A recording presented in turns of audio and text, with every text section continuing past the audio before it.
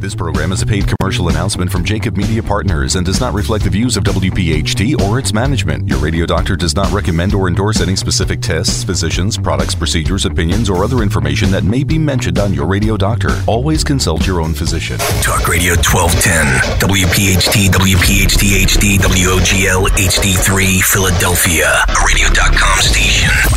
Live from the Malamut and Associates Law Studios, it's time for the Delaware Valley's first radio doctor. On call every Sunday morning at 10. This is Your Radio Doctor with Dr. Marianne Ritchie. That is a very, very robust, vigorous achoo sneeze. That's what that is. And that's not what we're talking about. Your health determines your life, your longevity, and your happiness. Let your radio doctor lead the way with your medical education. Your Radio Doctor, Dr. Marianne Ritchie. And a good Sunday morning, everyone, and welcome in to Your Radio Doctor as we broadcast to you live on this Sunday here on Talk Radio 1210 WPHT. It is the first Sunday of April. National Autism Awareness Month began on Wednesday, April 1st. It ends on April 30th. And for all Christians today, today represents Palm Sunday. Dr. Marianne Ritchie, your radio doctor, starts with us right now. Dr. Marianne, a good morning to you. Good morning to you, Joe, and thank you for that warm welcome to our listeners on this beautiful Palm Sunday. And we're looking forward to hearing from very special guests today. First, I'd like to mention that today is April 5th, and my father, Frank Ritchie, would be 104 years old today. And right now we could all use a little of his favorite formula. Just keep trying, then say your prayers and go to bed, because tomorrow will be a better day. Each of our guests today is also bringing a message of hope.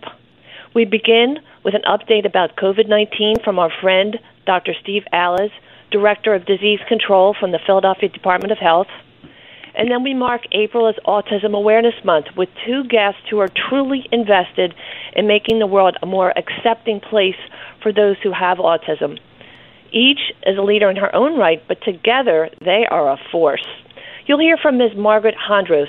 She and her husband, Paul, are the co-founders and co-chairs of the board of the Kinney Center for Autism Education and Support at St. Joseph's University, and Dr. Wendy Ross, director of the Center for Autism and Neurodiversity at Jefferson.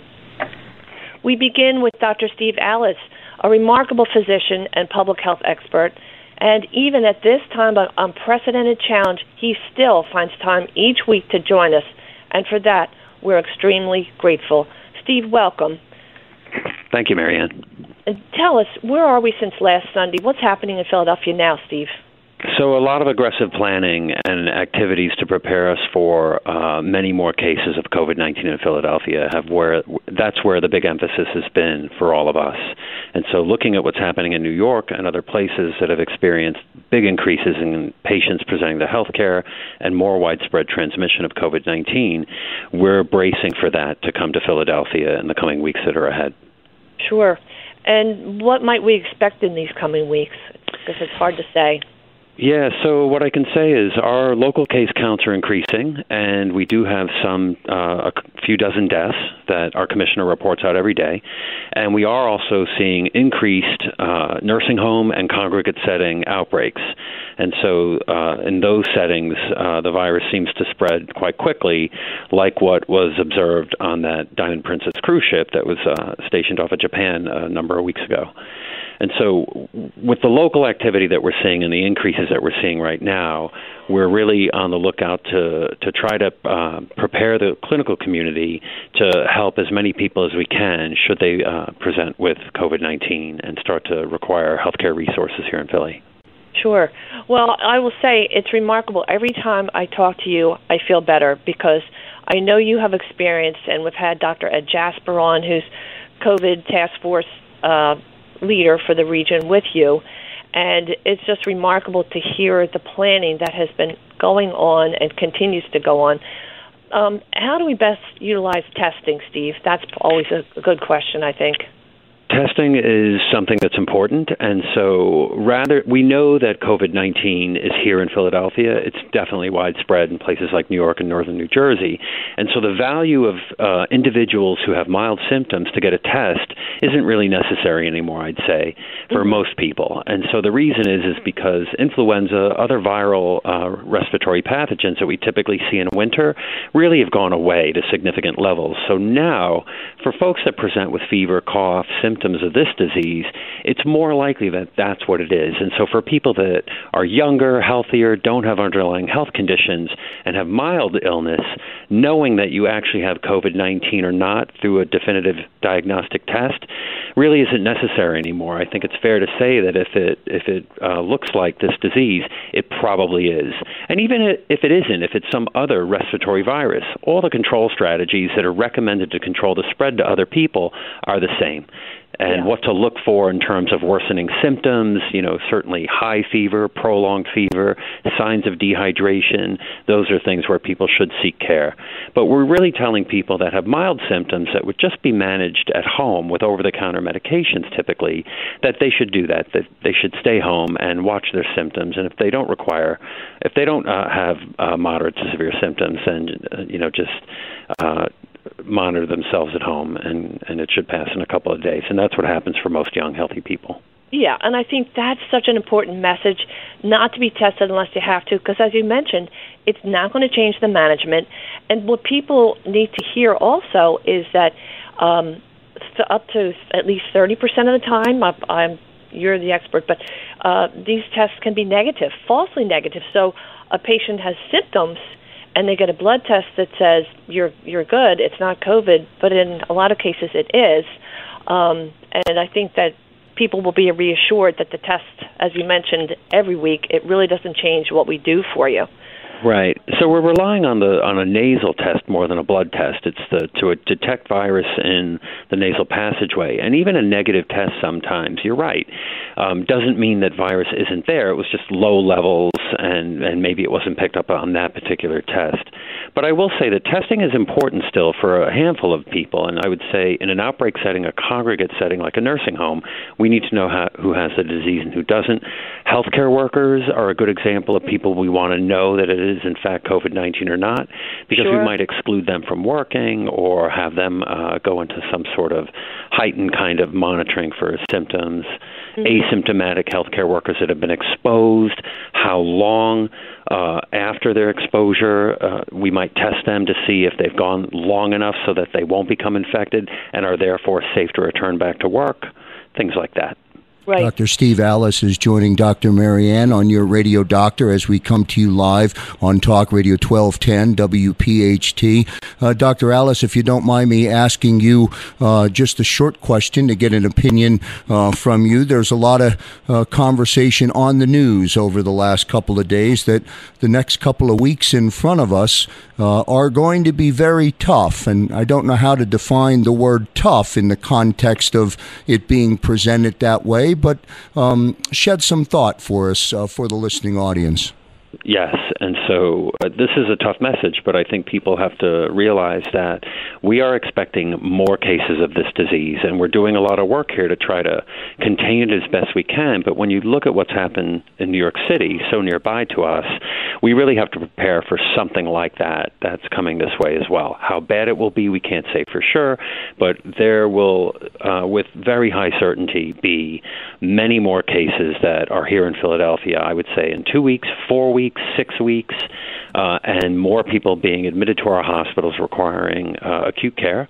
And there will be more deaths in our city. And so, unfortunately, even though we have a lot of extensive social distancing activities in place, we do expect that there's going to be harder times because there will just be more disease. The social distancing will have to continue for a number of weeks, and there will be more deaths in our city. Yeah.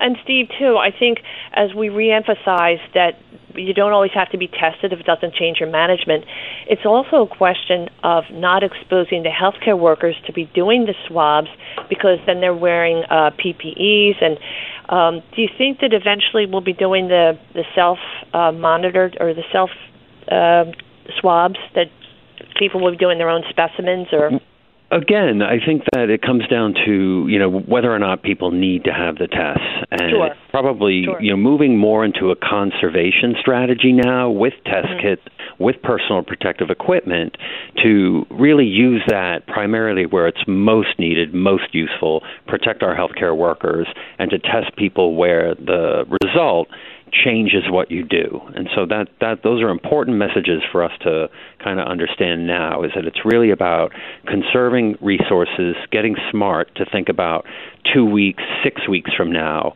the demand that we might expect to see on all these things, and we want to preserve those things now so that we have as much as we can then. Well, I give the community high marks because, social distancing, it took a while for people to get into the rhythm of it, but now we're seeing people be so respectful. It's really wonderful when you walk into, well, not that I do, but was it maybe 10 days ago that Walmart and supermarkets were starting to put the plexiglass up, which is such a great, pretty easy, quick way to, when you see them all go up, to protect the cashier and the purchase, the buyer. Just small steps like that make such a big difference. And as you mentioned, the people are sitting apart on the trains when they have to use them. I mean, people are really, I think, respecting the guidelines and trying their best. After the first 2 weeks, they hear, another 30 days. They're really, really making the effort, wouldn't you say?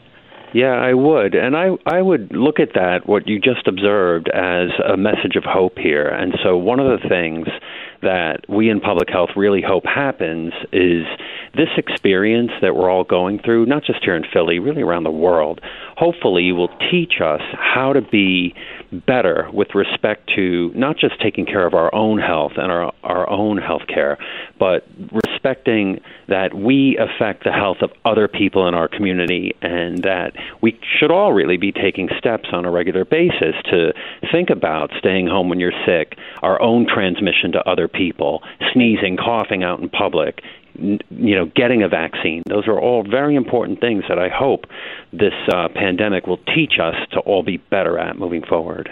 Right from the city of brotherly love. And Philadelphia is so fortunate that you are a key member in this experienced task force, Steve. And this COVID-19 has a mind of its own. But with your work with the team, you study the data, keep refining the plan, combined with your repetition of this message, it's going to save thousands of people. So thank you, Steve. Stay well, and please keep us posted. All right. Thank you, Marianne. Appreciate it. Thank you. Thank you. Bye now. Really, really great stuff from Dr. Steve Alice from the Philadelphia Department of Health. And Dr. Marianne, as we go to our first commercial break here on Talk Radio 1210 WPHT, I want to thank Steve on behalf of the listeners. Here's a man who is working on very little sleep every day, and yet he makes time to come onto the program and provide in real time live updates. Great stuff. Thank you very much, Dr. Steve Alice, for joining Dr. Marianne on Your Radio Doctor. We'll get to a commercial break here on Talk Radio 1210 WPHT. The show rolls on. Back in a moment. And we're back here live on a Sunday morning here on Talk Radio 1210 WPHT. This is Your Radio Doctor with Dr. Marianne Ritchie as we come to you on a Sunday morning. Doc, all yours. Thanks again, Joe. It is with great pleasure that I welcome Ms. Margaret Hondros. I met with Margaret some weeks ago when I heard, and more importantly, I felt the beautiful story of a woman who loves her children. And when she noticed certain changes in her 2-year-old son's development, she combined her problem-solving skills as a certified public accountant with her basic instincts as a mother and began her quest to find advice and form a plan. Margaret Hondros and her husband Paul are the co-founders and the co-chairs of the board of the Kinney Center for Autism Education and Support at St. Joseph's University. Margaret, welcome. Thank you, Marianne. Good morning. Thank you for having me.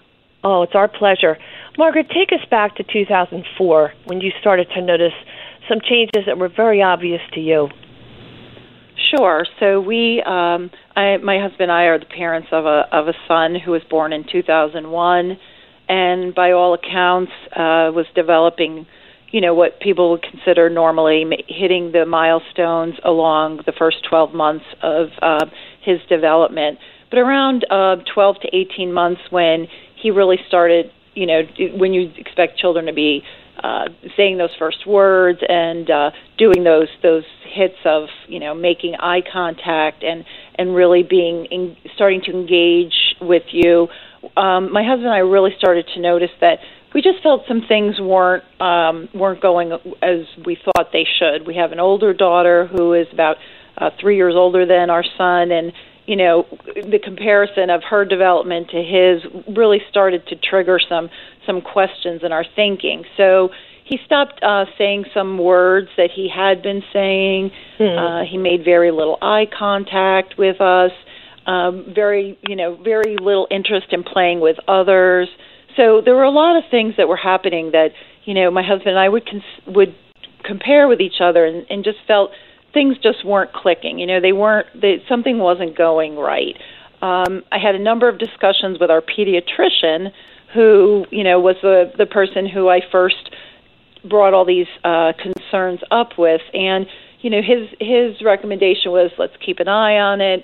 Let's see how things go in the next well visit. And, it was kind of like, let's just see how this goes along. But really around, I'd say 2 years, the mother's intuition really started to kick in, and I knew just something wasn't developing really what was expected. So the most difficult thing in this journey was that finding someone at that time, so this was now in 2004, who could help me find out and figure out what was going on with our son. And how do you go about even starting that process?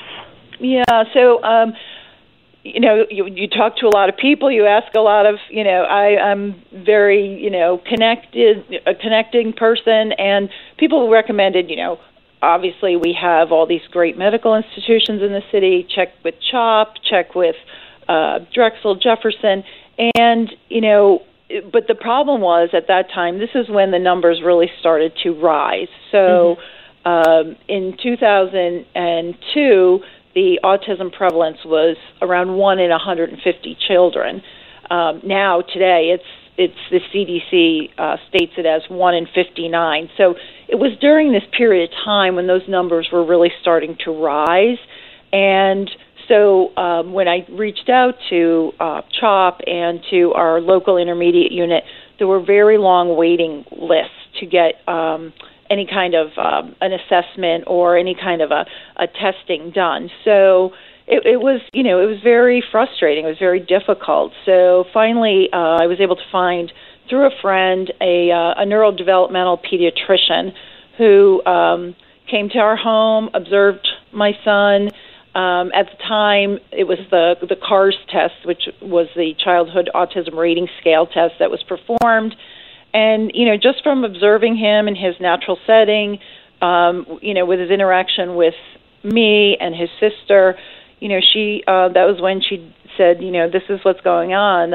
At the time, she said it was a PDD-NOS diagnosis, which is pervasive development disorder, not otherwise specified, which was on the autism spectrum.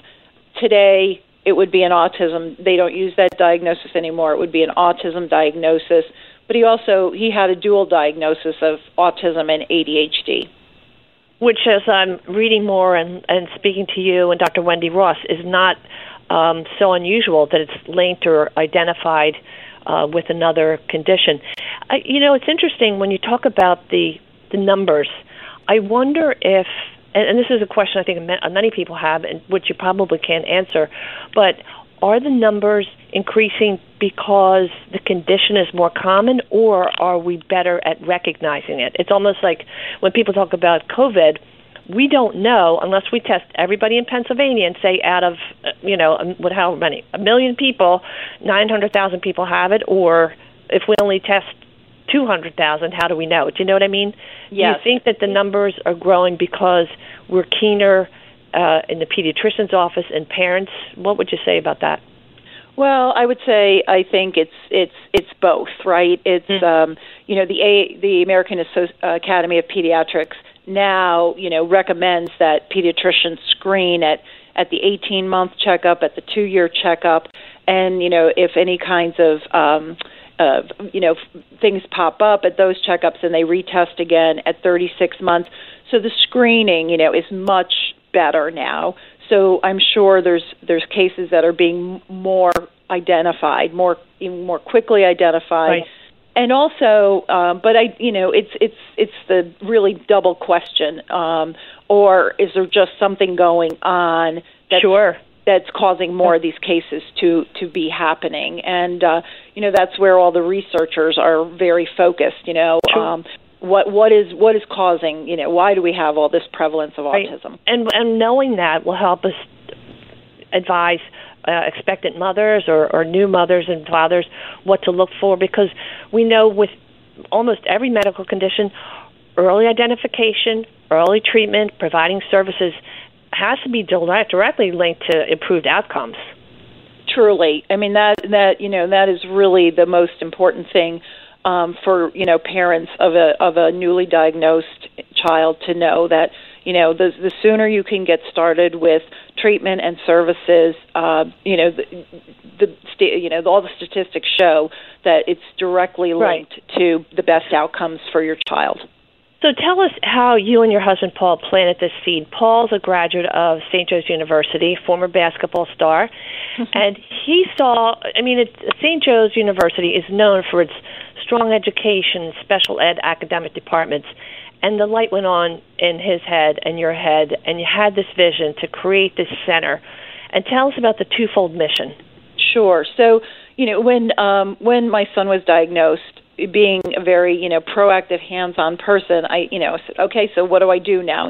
I've got this information. And really, the three areas that she said, speech, you have speech therapy, behavioral therapy, and some kind of a school setting for social interaction. So in trying to find those services, it was very difficult. At the time, there weren't a lot of behavioral therapists working in this field, and the schools weren't in place yet.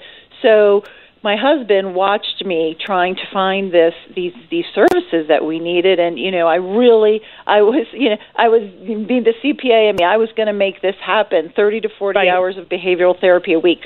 So he, again, as you mentioned, he was on the board of trustees at the time at the St. Joseph's University, and he said there has to be more individuals who understand autism and who are educated and trained in this field to start working with all these cases that are being identified and these children who need the services. So it took a few years, but we started working with a number of the teachers of St. Joe's and the administrators, and basically the vision of the Kinney Center was born, and the idea being a twofold mission: to educate and train the autism professionals of tomorrow, so those individuals go out and work with all these people who are identified with autism, and also have a center where we could provide services and support for the individuals and families affected by autism today. What a beautiful concept. We're here today with Ms. Margaret Hondros. She and her husband, Paul Hondros, are the co-founders and co-chairs of the board of the Kinney Center for Autism Education and Support at Hawk Hill St. Joe's University. So your dream started when you first conceived of it, but the Kinney Center then opened in 2009. Tell me, how did you choose the name? Kinney Center is named after Paul's mother, Dorothy Kinney. It's a family name, and we just wanted to pay tribute to her and name the center after Dorothy Kinney. Beautiful. And for people who want to get information, I'm going to repeat this a few times before we finish. They would visit kinneyautism.sju.edu, and then they can look into scholars, meaning those who you'll tell us more about the different facets of the program, but Kinney, Kinney, autism.sju.edu. Well, that's a beautiful thought that he's honoring his mother and your mother-in-law. So tell us about the different participants in the program. Tell us about the Kinney Scholars, for starters. Sure. So the whole idea behind, the first part of the mission, the training part of the mission, was to attract students to this field, to learn and to be educated and trained in this field. So since 2009, so we had our 10-year anniversary this past fall. Oh, wonderful. Yes, we're very excited about it. We were planning lots of things this spring to celebrate that 10-year, and we've put it on hold a little bit in light of everything going on, but more to come. But so over those 10 years, we've had over 400 St. Joseph students, and we call them scholars, who have trained and worked in the Kinney Center. And then they've gone on and graduated and gone out into the workplace or gone on to graduate school with this incredibly strong knowledge and understanding of autism. So if a student at St. Joseph's University opts to become a scholar, and we not only have education, special education majors, autism study majors working as scholars in our Kinney Center, we have students from all the academic areas of the university. It's really become embedded in the fabric of St. Joseph's University, part of the whole Jesuit mission. And if those students, if we have a student that works in the center for the whole 4 years as a scholar, they'll receive over 2,000 hours of training in this field. And not only do they receive that training, but they work one-on-one with the individuals who come for the services. So, and our services are across the lifespan. So we have young people who come for after-school youth social skills. We have a summer camp that we run for 5 weeks in the summer for individuals from ages 2 to ages 30. We have transition skill programs that we run. We have sports and recreation programs on the weekends. We have our college support program that we call Aspire. So it's a whole lifespan of services that we offer, and these scholars that work in the center and are also being trained in the autism field work one-on-one. Yeah. Margaret, I want to remind our listeners, kinneyautism.sju.edu. We only have about a minute and a half left, and I'd like to ask two questions. Number one, during this time of COVID and being homebound, I'm sure, all of us are a little bit more anxious, but for those on the spectrum, that structure and predictability that usually help to stabilize are much different, and it has to be harder for both those with autism and those who help to care for them. Yes, very difficult. Social isolation, the lack of a schedule, the disruption in just the daily routine, not knowing what to expect, all of those things, which are things that we're all struggling with, but they really affect individuals with autism. These are very challenging times. So but you're adding some programs now. I didn't mean to interrupt. I want to let you get it in there. You've added some additional online programs, Zoom sessions. We have a number of video programs that we're releasing every day. Again, the kinneyautism.sju.edu with all kinds of social skill lessons, activities for the family. We're doing Zoom sessions with our clients, both in our day program as well as our college students who are the students on the spectrum who get support from the center. They're trying to, facilitate their college and get through their college program here in a virtual environment. So we're doing Zoom sessions with them.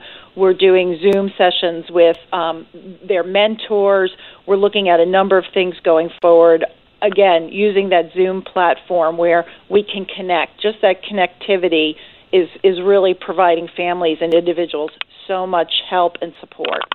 Well, the other major beautiful accomplishment is that you're now looking towards the 18-year-olds that are going out into trying to go to college. And you speak so beautifully about your family and your daughter, Brown University, what a great school, but you really beam when you talk about your son headed to college next fall. So that's one question. But the other is, you've already accomplished so much at Kinney Center. What does the future hold? So tell us about how you're preparing those to go to college and the workforce and the future that the Kinney Center holds. Sure, and that really is where we're focused because, Marian, the numbers are just staggering. So, there's, on average, 70,000 teens that are aging out of, their school-based services every year on the autism spectrum. So, that can be anywhere from 18 to 21. But over 10 years, we're talking about 700,000 to 1 million individuals who, are going to lose that school support that they're so used to and so has been sort of their lifeline. So, we know that they're going, these adults are going to need more help and more support. And a lot of those things that we're looking at are these bridge programs where, maybe not every individual is going to be able to go on to additional schooling and whether it's vocational or high or college or some kind of additional program. But we're looking at these programs to help them figure out what they can do and where they can go. And we're also developing work readiness and training programs. We're looking at expanded academic offerings for our students, the students who are studying in the autism field. So they can also continue their work. But there's so much happening in the greater Philadelphia area, and I'd be remiss not to mention that the greater Philadelphia area is truly a leader in the field of autism. I mean, with with CHOP and their Center for Autism Research, with the fabulous our fabulous Eagles and the Eagles Autism Foundation, and the money they're raising to go to research, and so many companies now are starting to begin neurodiverse hiring programs. And where they know that they want to start hiring these individuals with autism into their workforce. So there's a lot of good things coming and happening, and Kinney's right there in the middle of getting things moved forward. Right. Well, Margaret, I have to say goodbye, but thank you so much. This has been fantastic. We know our listeners can visit kinneyautism.sju.edu. Margaret and Paul Hondros have had this dream that every puzzle piece, the symbol for autism awareness, every puzzle piece will find the unique spot where he or she fits into the big puzzle. Thank you. God bless. Continue your beautiful work. Thank you, Marianne. Thank you for having me. Of course. And back here on a Sunday, we are live on Talk Radio 1210 WPHT. This is Your Radio Doctor with Dr. Marianne Ritchie. Doc, all yours. And thank you, Joe. Now we welcome Dr. Wendy Ross. Dr. Ross is the director of the Center for Autism and Neurodiversity at Jefferson. She's a developmental pediatrician who counsels those with autism and their families, but her big dream is to change the way the entire community, in fact the world, perceives autism, and she's working to develop programs that will make the world more accessible to those on the spectrum. Welcome, Dr. Wendy Ross. Hi, Marianne. Thanks for having me. Of course. Wendy, I have to ask, how did you first connect with Margaret Hondros? Why don't you tell the audience about the Jefferson partnership with St. Joe's University's Kinney Center? Sure. Well, even before I had joined Jefferson, I was running inclusion programs with all the major sports teams in the city. And we still continue those programs at Jefferson now. So we bring individuals affected by autism and their families, and we bring them supported by clinical staff. So I met Margaret and teamed up with the Kinney Center both to recruit families and volunteers from their scholars to support that program. So in this short time that we have, I have three main questions for you. How is autism defined? That would be the first question. And then talk about the challenges with living in the community. And then finally, what makes Jefferson stand out? I know a lot. Yeah. So autism affects three areas of development: communication, social skills, and behavior. And how that looks can be very different in an individual. On one hand, you might have somebody with no language that is rocking and has no eye contact, or you might have someone whose particular area is a focus in one topic, who does not make great eye contact and cannot have a conversation, but can still, hold a job and go to school and function in some ways quite typically. Right. And I guess, as Margaret was explaining, as a mother, that requires you observing the child or even an older person. I think it's interesting, some of the statistics that you mentioned when we conversed is that what is the most common age? Because I know some people are diagnosed at a later point in life. Yes. So the new CDC numbers for autism are 1 in 54 in 8-year-olds. And because the American Academy of Pediatrics is screening children at 18 and 24 months, we are catching kids younger. But there are certain subset of individuals that are picked up much later, even in adulthood, when their children are diagnosed. Right. This because maybe a parent... Oh, sorry, go ahead. Yeah. Sorry, this tends to happen most often with women.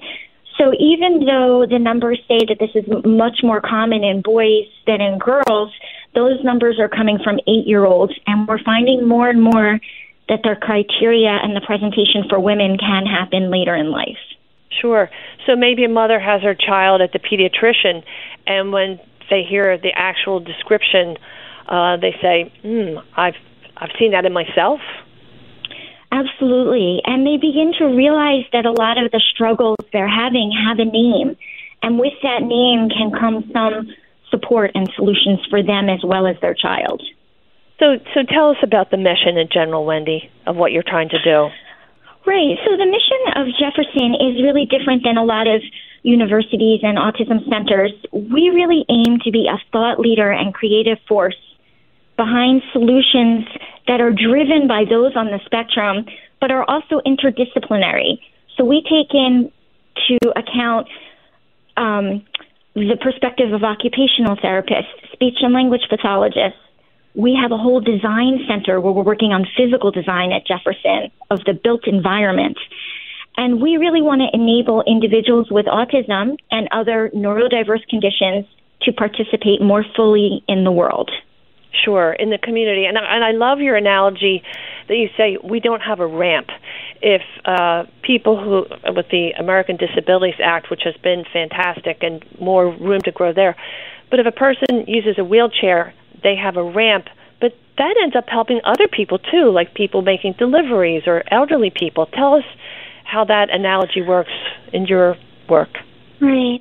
Absolutely. I mean, in July, the American with Disabilities Act is going to be 30 years old, which is amazing. And there are specific guidelines for physical disabilities, but there are no guidelines for autism. And our goal at Jefferson is to help create those. And when we think of that, a ramp was created for wheelchairs, but does benefit people with walkers, strollers, delivery people. Crutches. A lot of the sure. Sorry, a lot of the strategies that we use for those on the spectrum do benefit other people. And sometimes it's just about reminding us of the care that some people really need, but everybody deserves. Yes. So what sets Jefferson apart? In my mind, you're striving to find programs and test them with the help of those on the spectrum, your patients and their families, because you want to set up with those best practice models, you want to set up a template that other centers can follow. Yes. So our goal is not to have 1 or 2 programs or to just do research. We are creating a model for inclusion that we are collecting evidence for, that we hope will create and drive policy for those guidelines for ADA and also internationally. And some of the things that set us apart are that we involve people with autism and other related conditions at all levels of our program.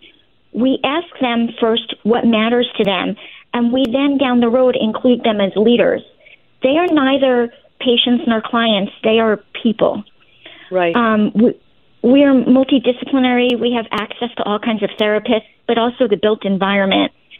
And our goal is really to work with individuals affected, but also to educate the community and provide accommodations and strategies to create those ramps. We want to measure the outcomes to create a best practice that can be delivered everywhere with fidelity so that other people can access the things that they need and have opportunities. So you're going to be weaving this training really into the medical student program.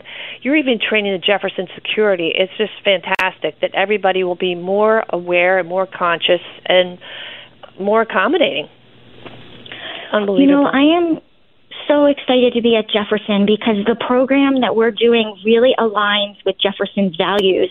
We're putting people first, we're doing the right thing, and we're being bold and courageous, not just to encourage those things in the people that we serve, but in sort of meeting their needs. Our goal Wendy, is really to create opportunity. Yes, yeah. Wendy, I'm sorry to interrupt. There's so much good information. How would our listeners learn about your work? What website would they visit? Yes, so they can go to the Jefferson's website and look at the Center for Autism and Neurodiversity. So that would be jefferson.edu or? Yes. Okay. And I'm sorry, and about 30 seconds, tell us about the work you're doing with City Hall and sports teams and airlines. It's just incredible. Yeah, well, I want to mention first that, we really want to internalize this program at Jefferson. So in a few weeks, we will have an educational module for every single employee across the enterprise to be learning something about autism. We are going practice by practice, inpatient and outpatient, to make healthcare accessible. And we are also applying this to create accessible programs across the community. At City Hall, we're applying this model. We continue to do this with the sports teams. So we are doing this both in and out of the healthcare. And we're really excited to have an early acceptance program with the Kidney Center. That's what I wanted to say. Mm-hmm. Absolutely, where we're bringing their medical students, their pre-medical students that are interested in autism, that have that background, to help change the culture of medicine from the very beginning. Well, and in the future, fantastic, Wendy. I have to cut you off. I'm so sorry, but especially since you're teamed up with a major university with educational programs for the students and for those on the spectrum and their families, it is just brilliant, and we wish you well. And I'm going to have you back on because you have so many good things to say, and I want to thank you for taking your time on a Sunday morning, especially with all you're trying to do to help those on the spectrum and their families and to make us all more aware and more accepting. Thank you, Dr. Wendy Ross, who is the director of the Center for Autism and Neurodiversity at Jefferson Health. Have a great day, Wendy. This is your radio doctor on Talk Radio 1210 WPHT.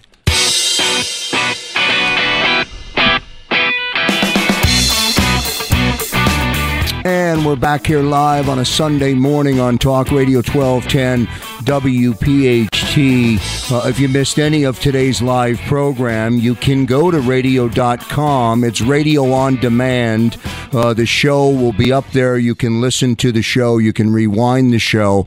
And you can listen to the great guest and the great conversation from Dr. Marianne and her guest today, Doc. Let's review some terms you've heard in the news. COVID-19 stands for CO from corona, VI from virus, and D for disease. Identified in 2019, COVID-19. It's caused by the virus SARS-2, which means severe acute respiratory syndrome. It's a novel coronavirus because it's new, never been seen in humans before, not the coronavirus that causes the common cold or SARS in the year 2002. Quarantine versus isolate. If you've been exposed but you're not sick, you quarantine for 14 days. If you do have symptoms, you isolate yourself. Same plan, different reason. The tests we have, and even the new point of care, which means you'll know in 5 to 13 minutes, it's faster, but in fact, 30% of the time, people who have COVID have a falsely negative test. That means you have COVID-19, but the test says you don't. That's one of the reasons why it's been so hard to establish statistics. The other test you hear about looks for your immune response. You hear terms antigen and antibody. An antigen is a molecule that stimulates your immune system. An antigen is a bad guy, a virus or a bacterium. An antibody is a soldier. An army of white blood cells come to the rescue to get rid of the bad guy. Two things to know. If a person has no symptoms, but a blood test shows antibodies, it means they had the virus and now they're immune. So now they can go back to work.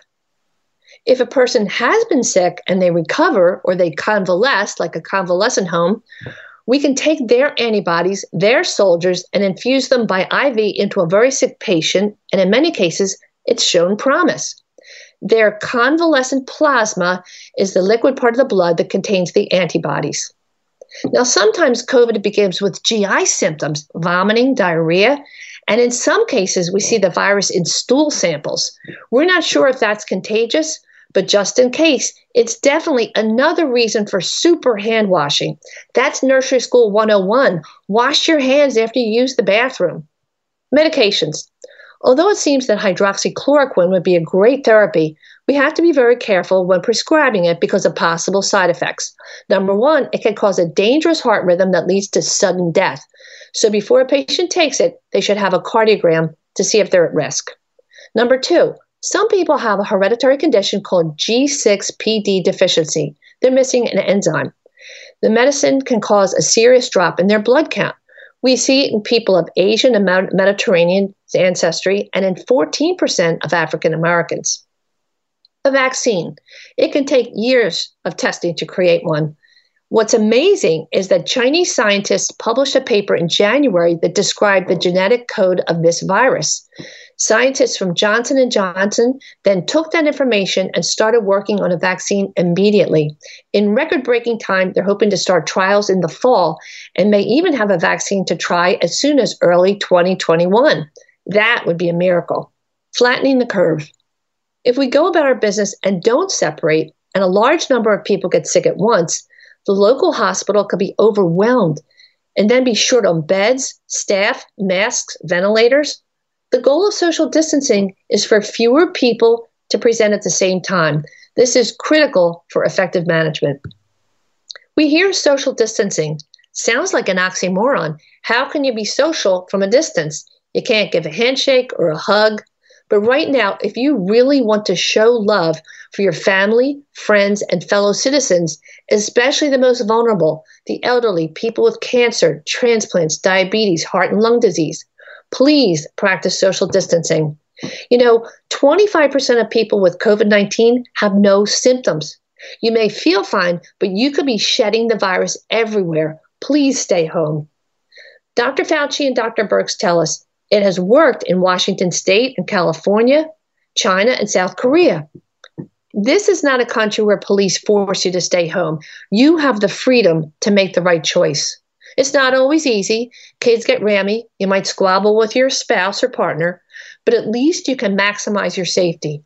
Think of healthcare workers, police and firefighters, security guards, supermarket and convenience store staff, delivery people, sanitation and postal workers, bus drivers, and on. They don't want to get sick, and they don't want to bring COVID home to their families either. And think of those at home without a paycheck and who might still not have one even after COVID leaves town.